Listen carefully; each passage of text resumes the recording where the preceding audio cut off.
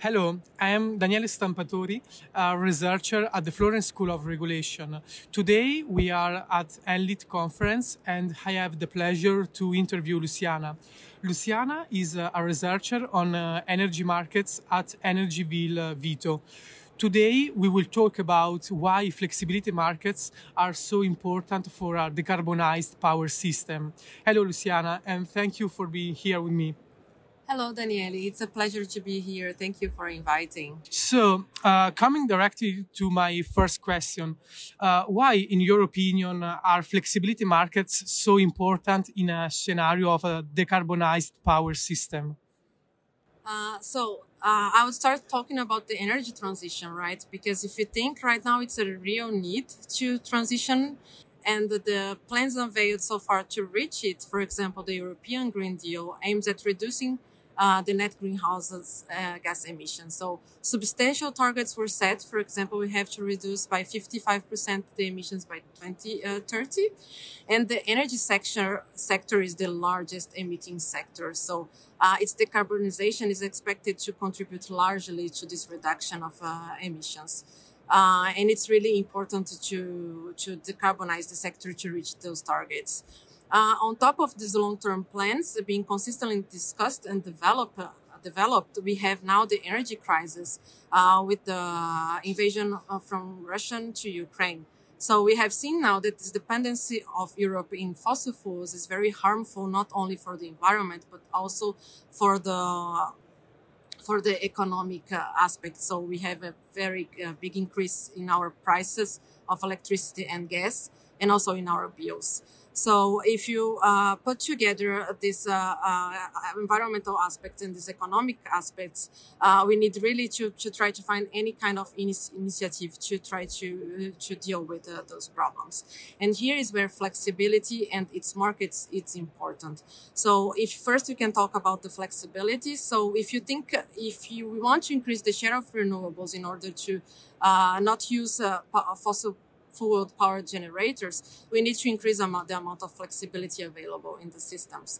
And this has been done through many technologies and strategies. So we now have smart heating, cooling systems. We have electric vehicle, which even have bidirectional capacity. We have heat pumps. We have software is able to optimize the use of energy.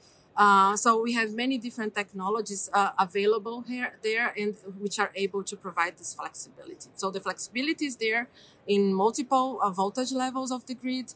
You have flexibility in the industry from generators, big loads in high voltage, but we also have this flexibility connected in small consumers' side. So, okay, and now let's focus on the market. So the challenge here is then to put this flexibility available when and where we need it. So me as a consumer, for example, I don't know when it's best to charge my car from a system perspective. I would take my decision based on my own needs, but maybe a system operator needs it differently. So that's where the market enters. So it's a way to make the flexibility available to the stakeholders who need it. So I think that's mainly the market. It's important to be able to put this flexibility together where the system needs, and with that we can then cope with the environmental targets and also with the energy crisis we're facing. Okay. Thank you for this very insightful overview on flexibility markets. But continuing to speak about that, one of the most challenging aspects on flexibility markets are the computational cost associated with these new kind of markets. So what are the main requirements in terms of new algorithms and forecasting skills as enablers of flexibility markets, in particular for real-time services? Okay, so we talked about flexibility, and if you think making this flexibility available when and where needed through the flexibility market is a complicated task. So we have now more actors, more stakeholders in the process. There are entities who need the flexibility, for example, the system operators I mentioned before, but also other parties as energy providers, aggregators, energy communities, virtual power plants who might need the flexibility. There are consumers, there are prosumers who can provide the flexibility from different voltage levels, as residential, commercial, industrial. And there are also the market operators who can organize the markets and the processes needed to make the market work. So we also have many different services the flexibility can provide. It can be used for balancing the systems.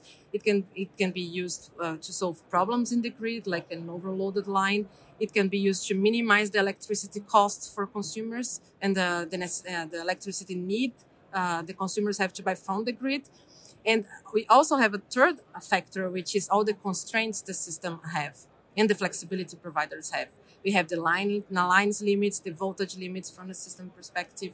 We have technical economical restrictions from the flexibility providers. And we also have uncertainty about the provision, especially when you talk about renewables. So coordinating all those actors, all their different needs and all their different constraints is a big challenge. So I think that's why new algorithms and forecasting skills are really important to enable flexibility. And they have to take into account those three factors I mentioned. So, of course, the requirements for these solutions, it depend on the type of flexibility market you want to put in place. I will speak from the perspective of flexibility markets for system operators to procure system services, for example, congestion management and balancing. So in my point of view, what's really important is first to have a platform able to put together all the needed information. So get the needs from the system operators, get the flexibility available, including all information on their technical economic constraints when providing the flexibility, and get the information about how this flexibility is able to solve the need. For example, when you select 1 megawatt of flexibility from a certain provider, is it able to resolve the congestion that you're looking for to resolve completely or partially, by how much? A second important point is that the platform has to be easily accessible to all stakeholders involved. We have to think that liquidity is really important to have an effective market. So the flexibility providers have to have a good access of it. The system operators procuring the flexibility also have to have a good access to this market platform. And the market operators as well, they have to have good access in order to be well connected through this platform. It has, of course, to be transparent to all actors involved, especially when we're talking about the procurement and settlement phases. It has to be smart, of course, so it has to include algorithms that optimally select the flexibility to solve the need. By, for example, combining the impact of procuring 1 unit of flexibility in one line that is congestion, and also taking account how will be the cost and smartly select then the solution. And it has to be able to provide the solution in a timely manner. So imagining that you're looking for resolving a need in the near real time period. So it has to be able to do all the tasks to reach this point in a short time. In terms of forecasting skills, it's really good, important here. And the methods they need to, for the system operators, they need to correctly estimate their needs. For the flexibility service provider to estimate how much flexibility they can provide. And for market operators to correctly baseline the flexibility providers. And this is especially important, especially interesting about flexibility markets, because here you start from a baseline, like a consumption base, and then the modification will come from that. So that's where the flexibility will be provided. So you have to have a good estimation of this baseline, and that's where the estimations and forecast skills enters.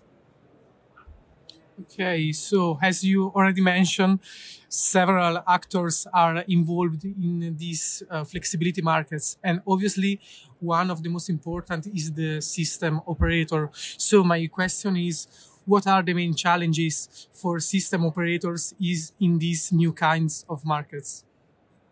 So I would say the first one, it's the getting flexibility providers. So to make your market liquid enough, so you need to make the market popular to all those providers, so they can know the markets exist. They know they can get profitability from it, and they know they can then provide flexibility to the system operators. Another second challenge for them, in my opinion, is to have information, enough information and grid visibility. So they need to understand fully their needs, especially the distribution system operators. And distribution system operators, they are now entering those markets and creating those markets. They're starting to see how it's important for them in solving and operating their grids, but they don't have models or the full topology of their networks. So this is also one challenge for them to really be able to estimate, to see their grids and to estimate the flexibility need they have. And the third challenge, I think, is to perceive the value of flexibility markets. Although the system operators are really interested in flexibility markets and are researching more about the flexibility markets, many times the cost of implementing a flexibility market it's high if compared to traditional solutions as grid reinforcement. So to perceive and to calculate exactly the value of the flexibility market is also a challenge for them. So I would say these three are the main challenges they have. Okay, thank you. Well, speaking about value of flexibility markets, I suppose that these new kind of markets open opportunities also for new actor players. And indeed, what new business opportunities are emerging for market player that operate in demand side flexibility?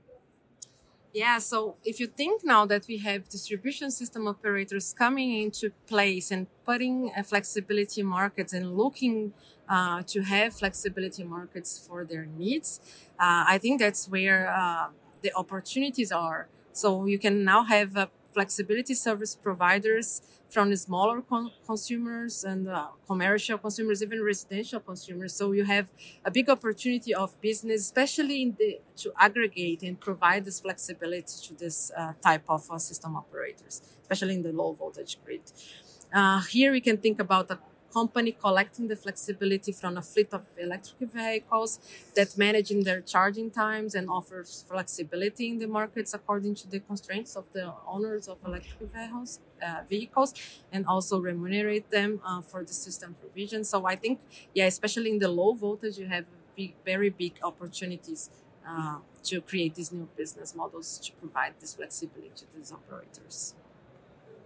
Okay, such a very interesting insight on flexibility. And I suppose that this could be a good point for conclude our conversation. So thank you, Luciana, for this insightful conversation. And obviously, if you are interested in having more information on OneNet, check out on the website. Thank you very much.